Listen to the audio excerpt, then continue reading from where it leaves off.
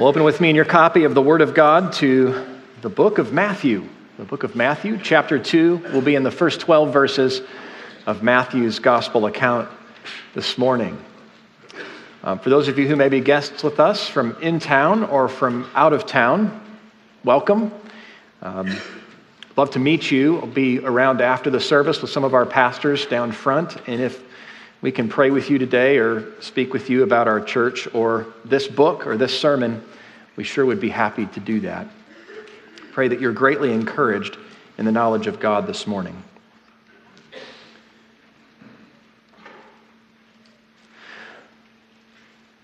Well, have you come to seek Jesus this morning?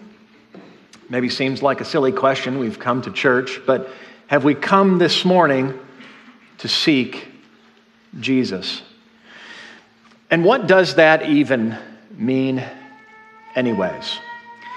Well, this morning's passage will give us some insight into what it means to seek Jesus. Matthew chapter 2, verses 1 through 12. Now, after Jesus was born in Bethlehem of Judea in the days of Herod the king, behold, wise men from the east came to Jerusalem, saying, "Where is he who has been born King of the Jews? For we saw his star when it rose and have come to worship him." When Herod the king heard this, he was troubled, and all Jerusalem with him. And assembling all the chief priests and scribes of the people, he inquired of them where the Christ was to be born.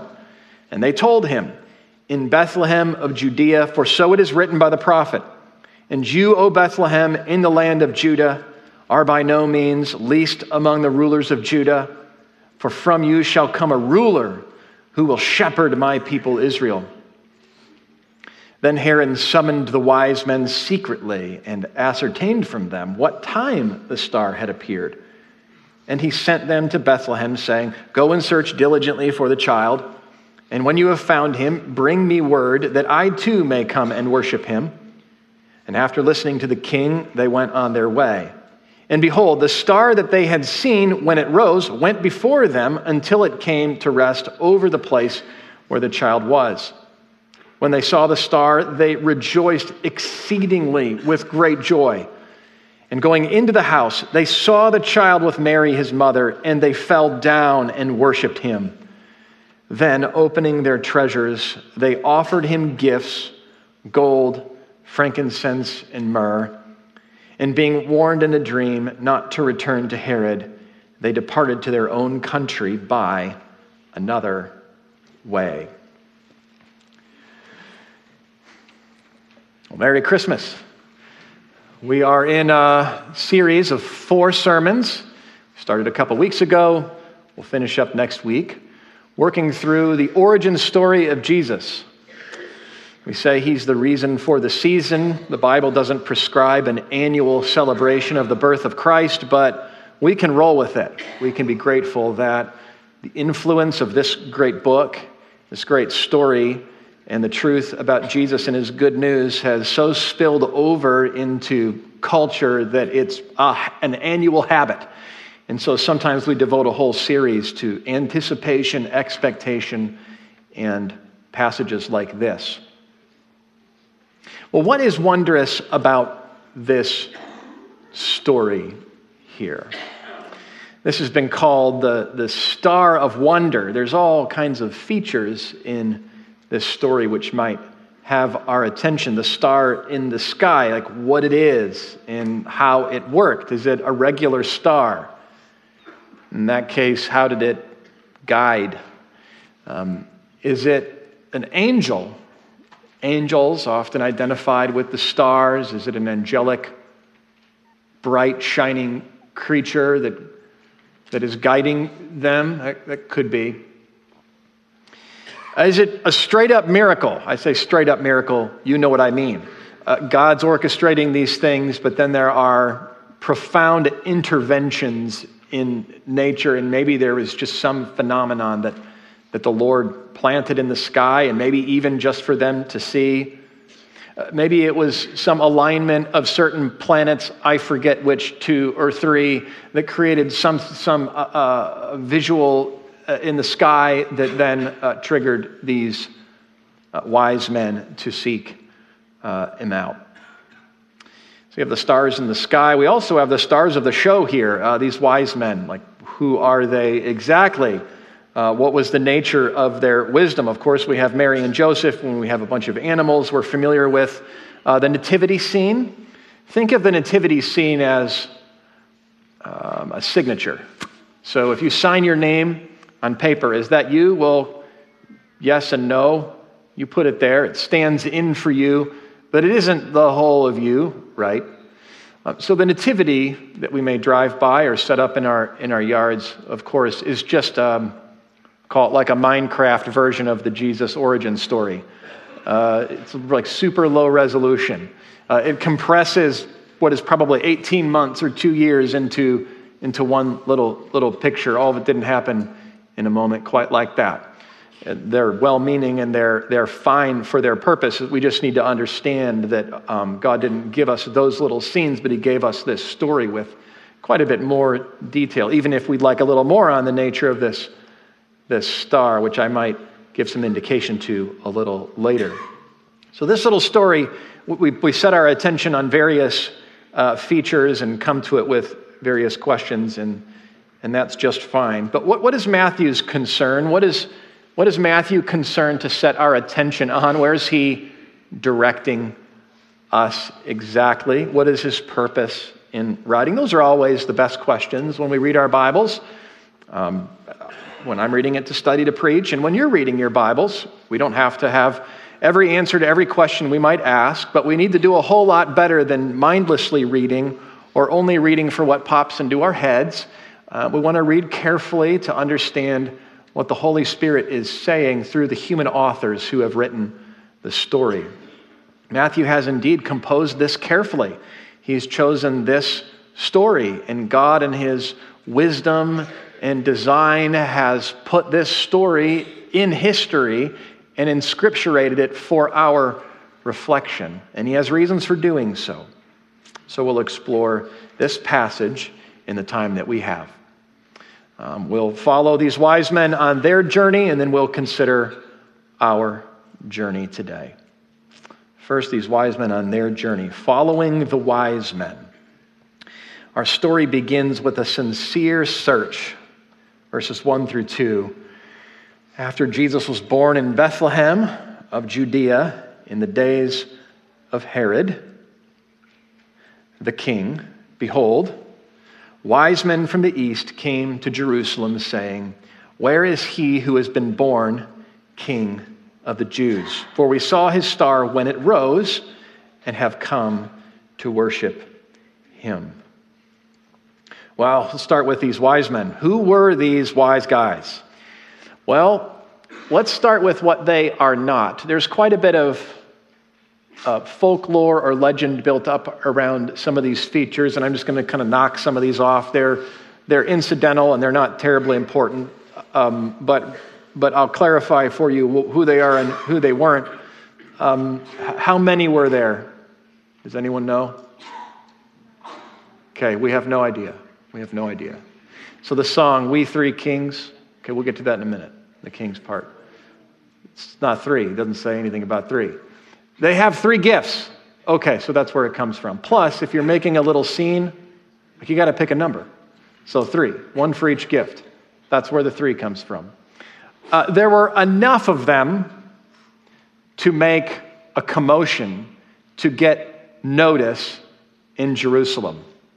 That's what we know about the number.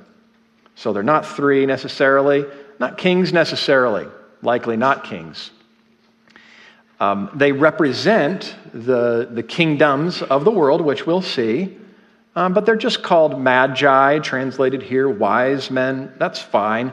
They aren't wise men in the biblical sense of wisdom.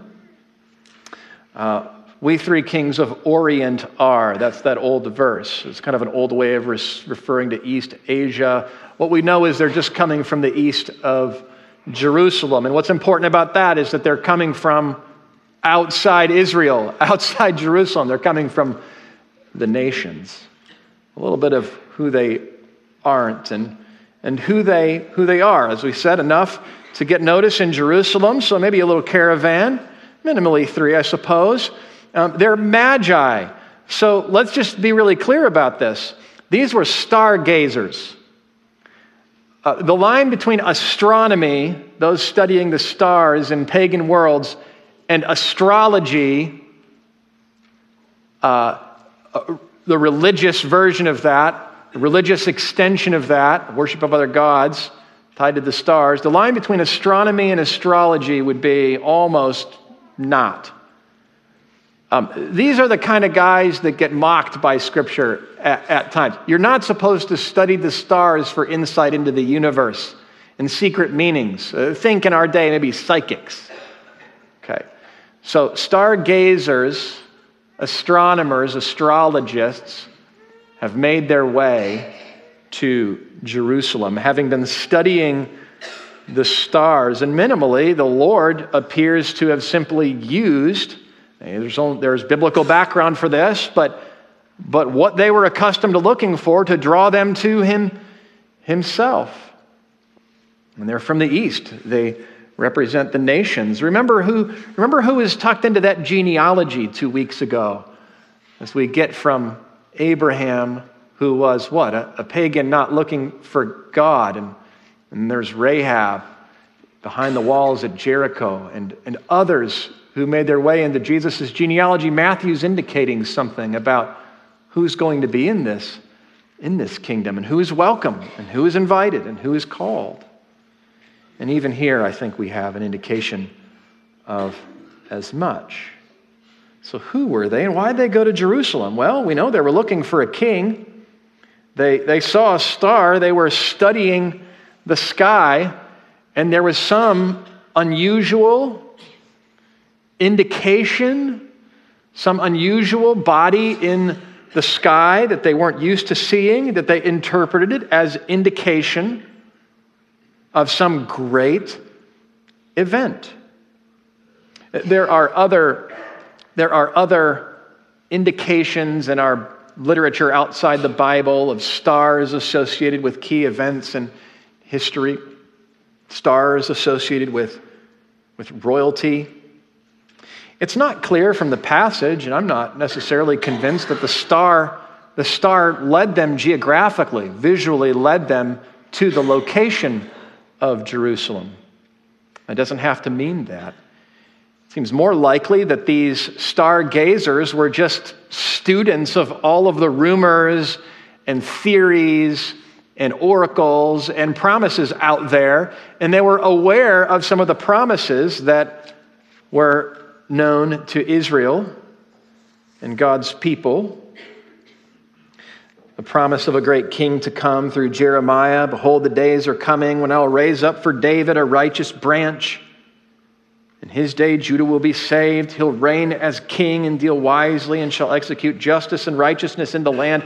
One day, Israel will have a righteous and forever king, a great and glorious expectation as we've considered. But they'd be familiar as well, perhaps, with the sign that would attend the coming of that king and how they had certainly been reading and looking for these kinds of things, maybe reading more into it than your average Jew would have. But from Numbers chapter 24, I see him, but not now. I behold him, but not near. A star shall come out of Jacob, and a scepter shall rise out of Israel. This imagery of a rising star, rising light, a rising scepter, a rising light in the shape of a scepter, was something they would have had their attention. That imagery of rising light is repeated throughout the Old Testament. And here we have a star, not just appearing, but a star rising. And familiar with the prophecies and the promises of nearby Israel, they head to Jerusalem to knock on the door and ask if they know anything about a king that was born here. We saw the spectacular announcement. A little bit on this beginning of the story with a sincere search. It may even be that there was a dramatic visual display in the heavens.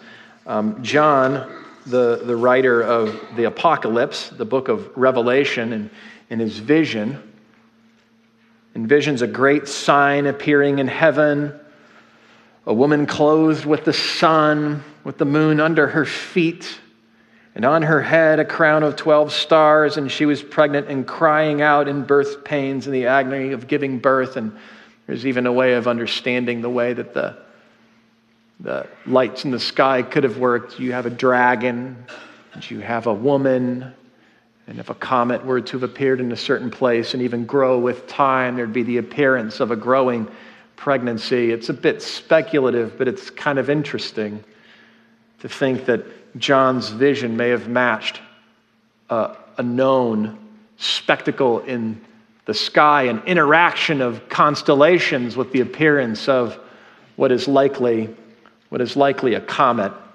They say these days we know all kinds of things about comets. If it was an intrinsically bright, very large, narrowly inclined, long period, can't read the other word there, kind of comet, then it could have followed exactly this description here. Scholars have often been more inclined toward matters of astronomy, and science, trying to figure all this out or dismiss it. And more recently, some work has been done by one studied in both astronomy and biblical exegesis, who has let Matthew have his way and his description, and has assumed that Matthew was not being overly fanciful or poetic, that the star was actually functioning in a certain way as a guide, at least from Jerusalem to Bethlehem. And there is a way to explain it. I think it's fine just to chalk it up to a miracle, though. A virgin birth is a miracle, good enough, and so we don't need an answer to how all this happened. We have a sincere search by these magi, these stargazers who saw something in the sky that had their attention, and they are out to figure it out. Surely Jerusalem must rejoice with the news that a child has been born, a king of the Jews, a son of David, yes? No. These are the days of Herod. And so our story moves from a sincere search to a dangerous route in verses 3 through 8. We're told that Herod was troubled. Verse 3. When he heard this, so he's getting it by way of rumor. They don't go to Herod, the king. They're showing up in Jerusalem, asking around. Word gets to Herod, the king, and as he hears it, he's troubled, and all Jerusalem with him, it says. Why is he troubled? Well, obviously, we have in our story two kings. We have one born king, not born to be king. The stargazers show up and say, hey, where's the king? The one born king, Jesus. But we have one who is called king, king of the Jews, Herod. And of course, Herod was not Jewish. He wasn't of Abrahamic descent. He wasn't a part of the people of God. He obtained his role as king by force, coercion. He did not have a legitimate heir to his own throne. So why is he troubled? Well, he's king. He doesn't like the idea of competition with himself for king, of himself and his domain. Understandable as a sinner, yes? Draw your own applications. He was also paranoid. So he's way down the line on this. He's been pursuing his own kingdom for some time. He'd killed one of his wives. He'd take more than one. He'd killed 3 of his sons. He was violent and ruthless in the pursuit of his own kingdom. He was also a plotter. He plotted for his own rule and the exclusivity of his rule, even the pervasive presence of his rule. He had fortresses built in various places, even palaces built in others. So you never knew where Herod was, which means he was kind of everywhere at once. Everyone assumed he could be in town today. And Herod liked it like that. He'd worked it out so that he was king of his kingdom. And this knock on the door and this rumor around town about one born king was not good news to him. And that's why. Herod was king of the Jews, paranoid and invested in his own rule. Well, what did he do about this? Well, we see, verse 4, he assembled the chief priests and the scribes of the people. He inquired of them where the Christ was to be born. So he brings together the chief priests and the scribes. The scribes were the conservative, that is, they were really committed to the Word of God. They copied the Word of God. They guarded the Word of God. They sought to keep it. The chief priests were at the upper levels of this religious structure of leadership, scribes being a kind of Pharisee and the chief priests being at the top. But the chief priests were a class unto themselves. They were in cahoots with Rome. They liked being on the good side of Rome. They liked being on Herod's good side. Chief priests and the scribes ought to get along, but they do not get along. These are opposing groups, each seeing the other as the problem. So why does Herod call them both together? Well, he wants to know where the scriptures say the Messiah will be born, the Son of David will be born. And he needs to have confidence in the answer because a lot's at stake. So he brings the two opposing parties together and figures, well, if they can agree on it, I can trust it. Make sense? If ever you're in that situation, that's a good idea. Got to give him credit. Herod knew how to get what he was trying to get done. And Herod got his answer. They told him, we all agree, in Bethlehem of Judea, for so it is written by the prophet. Now remember, we have patterns, predictive patterns in the Old Testament that build and build and build so that we can say Jesus fulfills the scriptures.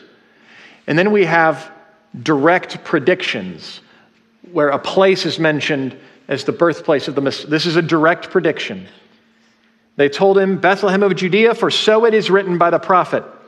And you, O Bethlehem, in the land of Judah, are by no means least among the rulers of Judah, for from you shall come a ruler, there it is, who will shepherd my people, Israel. He assembles the chief priests and the scribes to ascertain and discern the place of the Messiah's birth. What does he do next? Then he summons the wise men. All right, now go get those guys. He certainly couldn't meet them and have no idea, being king of the Jews and all. Herod summoned the wise men secretly and ascertained from them what time the star had appeared. So he's figured out the place. The scriptures promise the Messiah will be born, and now he wants to know when this star, this light in the sky, first appeared. And he sent them to Bethlehem, saying, go and search diligently for the child. And when you've found him, bring me word, that I too may come and worship him. He's a great liar and a deceiver, of course. He assembled his own and found the place, and he summoned these wise men to find out the time. And with the information enough now, he commissioned a search. Now, asking when he was born may have been just a smart move on his part to get ahead of things in case they did not return. More on that next week. But it does give us some indication as to how old Jesus would have been. He's called a child in this passage, no longer a baby. It would have taken time for these magi to travel and to get from here into there as it is. A dangerous route, and the magi didn't even know they were in bad hands.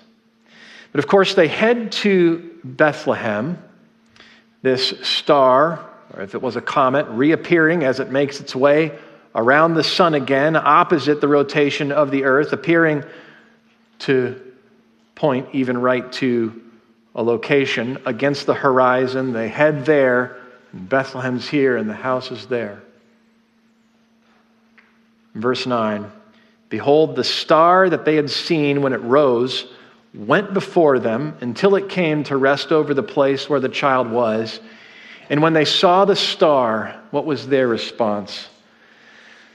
Language can hardly capture it. They rejoiced exceedingly with great joy. And going into the house, they saw the child with Mary, his mother, and they fell down and they worshiped him. And then opening their treasures, they offered to him gifts, gold and frankincense and myrrh. What a very great find they have discovered. A very great treasure.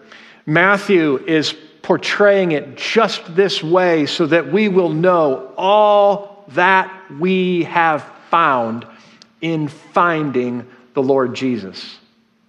Here they hardly understand all that it means, but they know they have found something precious, someone precious. I suppose you think of storm chasers getting that awesome shot in front of a tornado, spending their life finding just the great angle. Here we have stargazers having landed a very great find. And they really believe they're dealing with a king here. That he's not in Jerusalem is no difference to them, although they unlikely understand the full import of his being born in Bethlehem.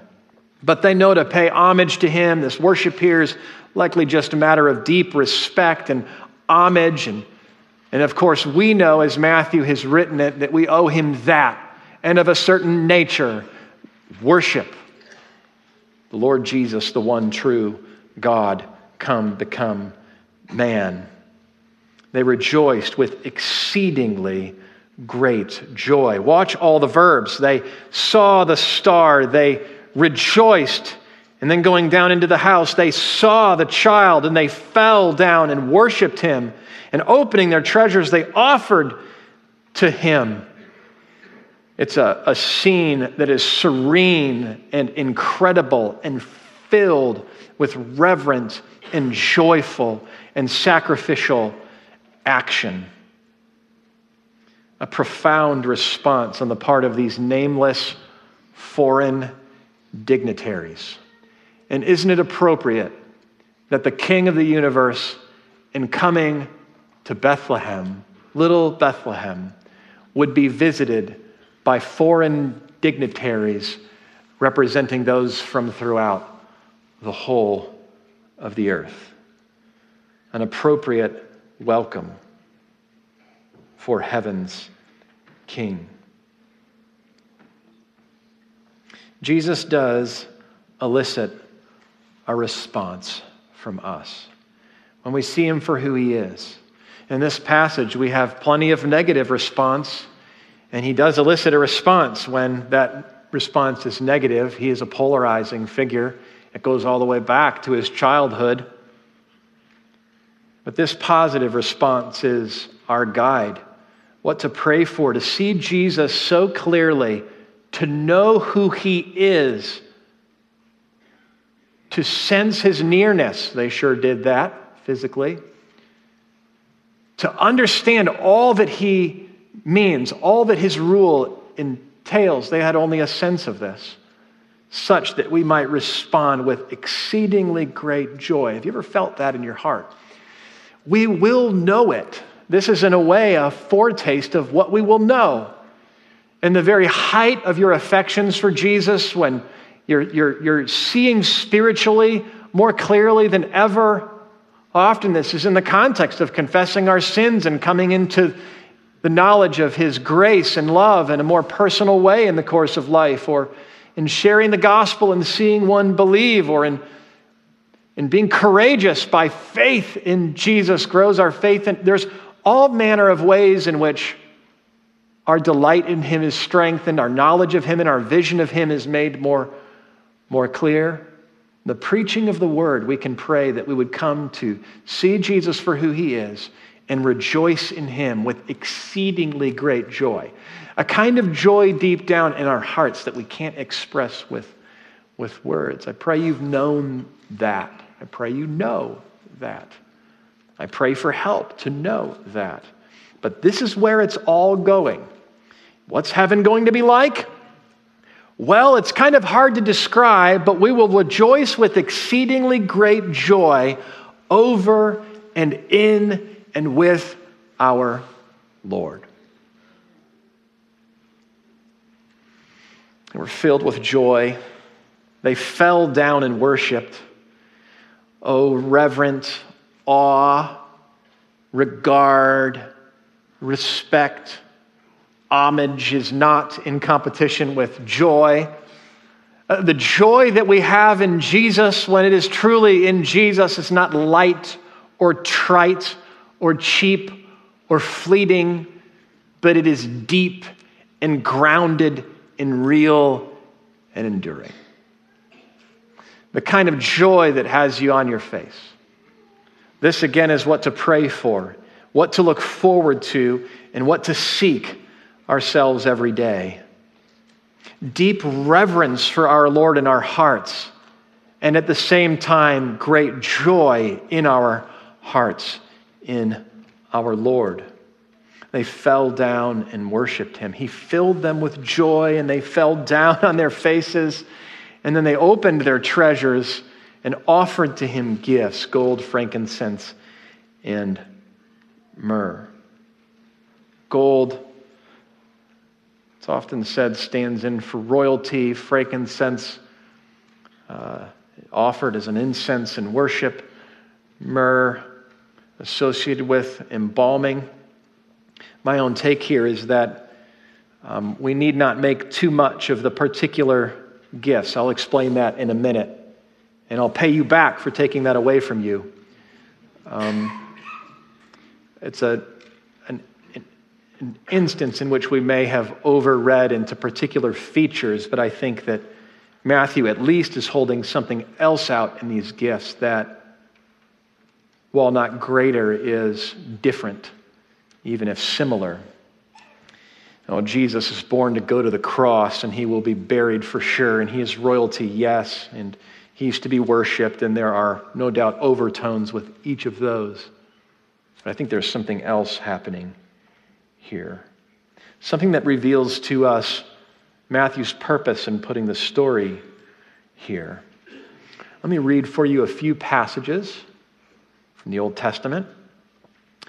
In Isaiah chapter 60, we have what is not a reenactment, because it happened beforehand, but I made up a word, at least that Microsoft Word thinks I made up, a pre-enactment. Is that a thing? So maybe practice a pre-enactment. Just listen. Listen to God's promise through his servant and prophet Isaiah in Isaiah chapter 60. Remember that language of light arising from numbers with the promise of a star, the king.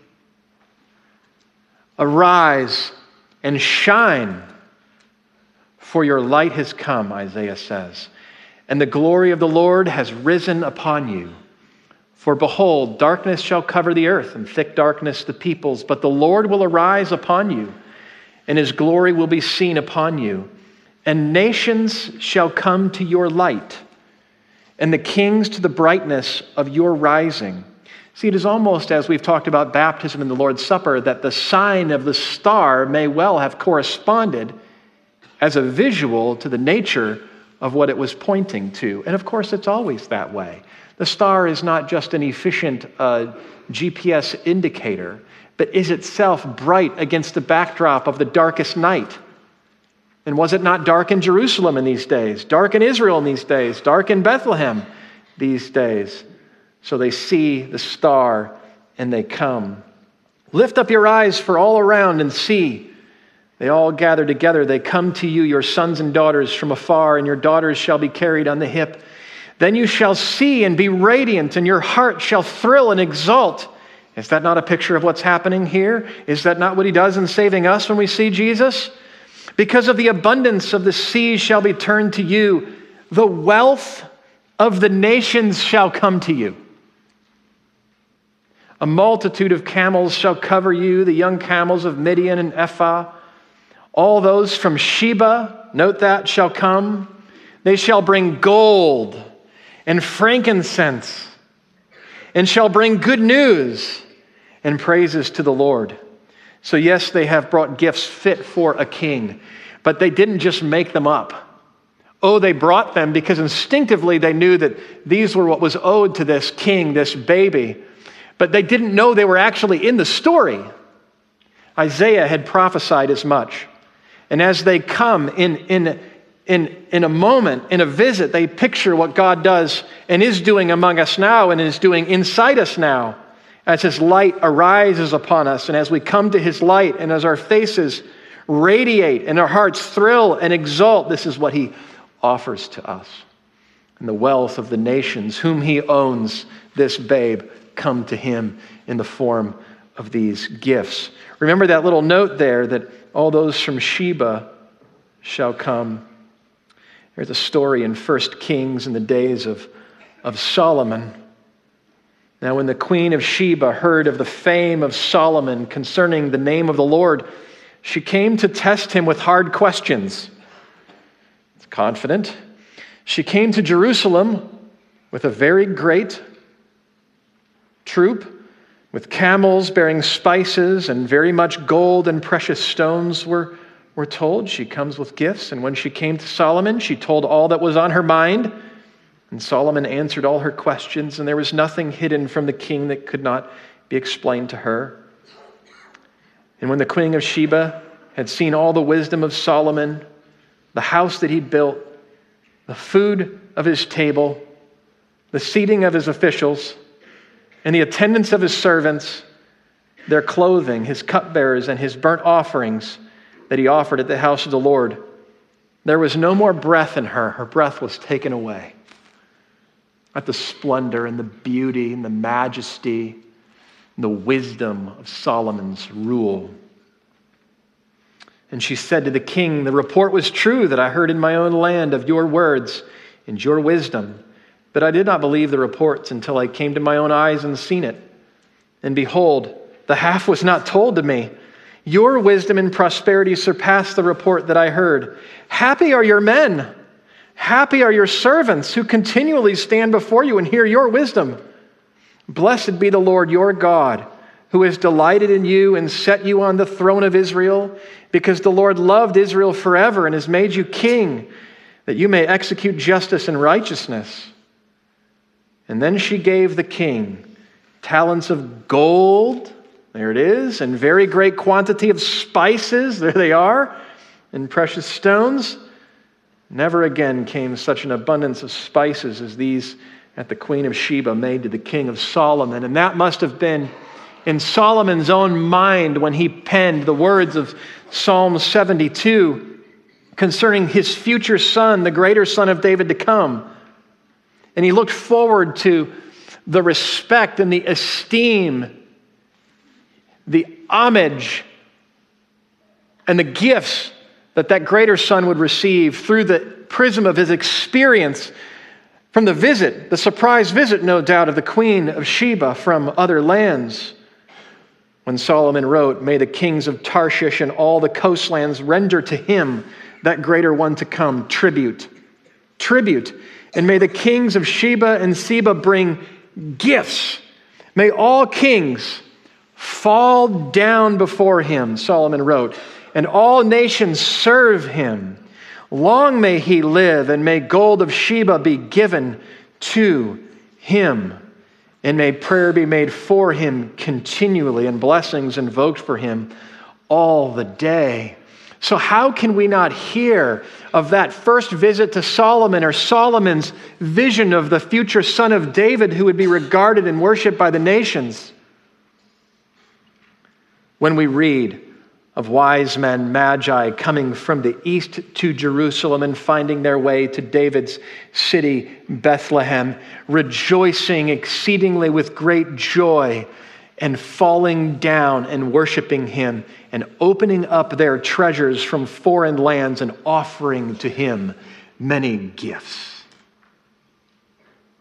So gold, frankincense, and myrrh certainly have royal overtones, and that last one may even point to his suffering.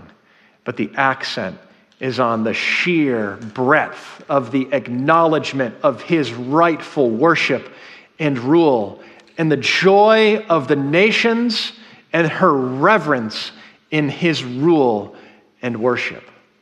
And so how is it not a fulfillment of this very passage and at the expectations it creates for all the nations that we gather here on the other side of the world this Lord's Day, so many thousands of years later, to worship this same one? The Magi bowed down and rejoiced, and they didn't know the half of it. Just as the Queen of Sheba didn't know the half of it until she showed up. And even when she showed up, she didn't know the half of it. When Solomon saw it coming, and he spoke of and prayed toward that day. And Matthew knew exactly who the Lord Jesus was in his birth and his death and in his resurrection, seated at the time of this writing at the right hand of the Father. And he writes to clarify for Christians who the Lord Jesus was and to greatly encourage them with his person. They offered him gifts, and so we offer him joyfully and with reverence because he deserves it and because he is a very great king. We offer him our very lives. Joyful beyond expression, he is valuable beyond compare. We've considered the journey these wise men were on, and we've followed them to this point. There's one more little step in verse 12. Being warned in a dream not to return to Herod, they departed to their own country by another way. And so we've moved from a sincere search to a dangerous route and through it to a very great and valuable find of a very great treasure, and now to a very close call. Herod has not left our mind. He's expecting for them to return. They offer him gifts, and we may wonder, what will Herod do when they return?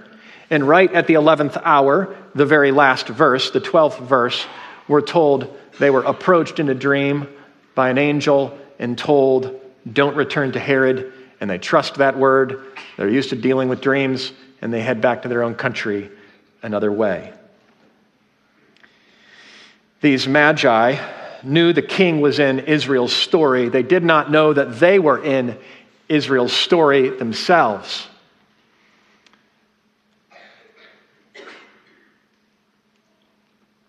Matthew does. And Matthew would have us to know that we're in his story as well. We're in this story. For at the very end of his book, what does Matthew give us but what we know as the Great Commission, where Jesus tells his disciples to go to the ends of the earth, making disciples and baptizing them with the authority and the presence of Jesus, to make disciples among all the nations. So we move now from our journey with the Magi, following the Magi, now to finding Jesus ourselves. In Matthew's story here, we get more than the story of the Magi and their experience, but we really get a template for a variety of responses to Jesus. And I would just point you to a few characters on the page here and ask you how you have received Jesus, how you have responded to Jesus, which is the big question. How have we responded to Jesus? Like Herod, it's possible to go to church and to seek your own kingdom, such that when really pressed, you would destroy the Lord Jesus. When Herod was king, he was greatly troubled, and he was greatly troubled because he prioritized his kingdom. He was one marked by murderous paranoia, as we will see. And he sent that caravan to go find Jesus, but he wasn't interested in finding Jesus for Jesus' sake, but finding Jesus in order to destroy him. He was troubled because Jesus was a threat to his own kingdom. The kingdom that we seek first will decide how we respond to Jesus when we find him. If we're seeking first his kingdom and his name and his glory, then when we find him, we will find all that we need and be happy to empty our sacks of our gifts to him, to have found a treasure hidden in a field and sell all for his sake. Well, it's God's work in us, of course. We find in ourselves profound joy for this great and gracious Lord. May he give us that joy. Are you like Herod, though? Murderous paranoia? I pray not. Or how about like Jerusalem? Maybe you missed them. When Herod was king, he heard this. He was troubled. And then it says, and all Jerusalem with him. Well, all of Jerusalem didn't have Herod's thing. I mean, all of Jerusalem wasn't king. But they were startled and troubled because their king was troubled. They were going with the flow. They were mindlessly parroting Herod's own response. They were trusting in their human king. Is he anxious? Is he troubled? Well, there must be something wrong. Whoever Jesus is, they didn't care to go find him or find out who he was, but it sure seemed like he must be some trouble. So moving on. They did not seek him in their day, and Jerusalem would not seek him in the days ahead. Seek him now. Not where he may be found. He isn't in Bethlehem. But do seek him while he may be found before he returns. Not like Jerusalem, which was so easily troubled by Jesus without searching out for themselves who he really was. Or how about these chief priests and scribes of the people? They're interesting. And maybe we're always in danger of being this kind. They knew their Bibles really, really well. They knew it so well, they had agreement on an answer to Herod about where the Messiah would be born. This quote here is actually a mashup of two verses. They don't just know their Bible quotes, but they interpret it correctly. It's Micah 5:2, in Bethlehem, the land of Judah, that's where the king will be born. But then the second part here is from 2 Samuel, for from you shall come a ruler who will shepherd my people Israel. And quoting them and putting them together like that isn't some error in the Bible. It's to show that one verse interprets the other. Micah the prophet was preaching on the basis of what Samuel had written. They know their Bibles and they put it together. They've done a good Bible study. There you see. And they know exactly where the Messiah is to come from. They've even swapped out a little phrase here. And you, Bethlehem Ephrathah. Instead, they've quoted it this way, in the land of Judah. And by doing that, they're simply emphasizing the royal, regal, kingly nature of the king that will come from David's line. In other words, they know what to expect. They even know where to expect it, and the kind of king, to some extent, the kind of king they are to expect. But what do they do with that? They do nothing with that. You notice this? Like, come on, guys. Bethlehem, it's 5 miles away. It doesn't say a handful of them, got together to go check it out. Maybe the Messiah's here. No, not interested. The cares of this world and the desires for other things choke out the word. And their allegiance was to this world, and they were in love with this world. Don't think yourself a Pharisee and guilty of this. If you struggle with sin and apathy and don't have the joy I've described here, that's not what we're after. But just understand, as a matter of simple fact, it is possible to know a lot of the Bible and to know how the Bible works and to not truly and savingly believe. Even the demons believe and shudder. So let us seek the Lord Jesus as the Magi sought the Lord Jesus, where he may be found while he may be found. I think Matthew puts all this down here for us so that we might know not just how to respond, but how great Jesus is in order that we might respond. And there's a lot of his gospel left so that we might know how great he is. For we're going to follow this baby through his righteous life and his merciful life, his compassionate life, his righteous life, his obedient life for us, even to the death on a cross. For you see, before we should consider how to respond to this king, we must consider what this king has come to do for us. You see, these kings from far away don't know all of what they're into here. They don't even know they're on the pages of the story, but they open up their gifts and they offer to him what they have. And they set a model for us. But before we offer Jesus anything, before it's even possible to have this kind of joy in our hearts, Jesus himself has offered himself for us. For he came as an offering. These magi have sought this king in Jerusalem and then in Bethlehem, where they were directed by, of all people, Herod. And they've found what they were looking for. But don't miss that while they have found what they're looking for, don't miss that the Lord himself has led them to this king. Right? The promises in the Old Testament, creating expectation for a day like this. The star in the sky, whatever that was, even used the chief priests and scribes and Herod, who would conspire against the Lord, to direct their path right to him. And then right at the end of the passage, in order to preserve that son for your sake and for mine, so that we might find him, the Lord intervenes with a dream to tell these magi, who likely have no idea who's addressing them, that they must go another way. Oh, the means God uses. Oh, the means he has used to get to us. The Lord Jesus came all the way to us. Oh, we can't take credit for finding him.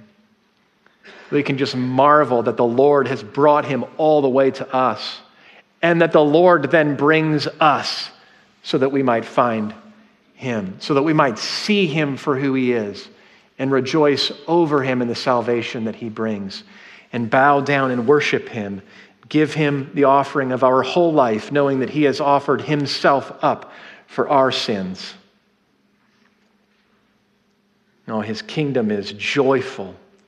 His kingdom is exceedingly valuable. His kingdom is indestructible. And there will be greater tests, even a page away, even before this series is over, one more sermon next week, where you will see just how indestructible God's purposes are. For while the kings of this earth and the rulers of this world, over nations and over households and over your own life, king of your own life, may plot against and rage against this king and even against his people. Here's a very encouraging word for us, church. God's purposes through his anointed and through his people are indestructible. What God has began in the sending of his son as a babe, he will finish in the sending of his son to the cross and in his resurrection from the dead. And what he has started in you, he will finish in your resurrection just the same. What is wondrous about this story? Is it the star? Well, maybe I undermined the thought that it would be the star at the beginning. But actually, yes, the star is wondrous. The star is an appropriate sign, bright against the backdrop of the darkest night. The Lord Jesus himself coming into the world, a bright star against the backdrop of the darkness of this world, which you and I know in our own hearts and in our own lives. There's plenty of darkness. But there is very great hope. As sure as a star is bright against the darkness behind it, the Lord Jesus saves sinners from darkness and transfers them into his marvelous light. And he finishes what he begins. No one, nothing can destroy his purposes for his name and for his people. Let us trust in him. Let us rejoice in him with great joy and with reverent worship. Let us offer him our whole lives. Let's pray.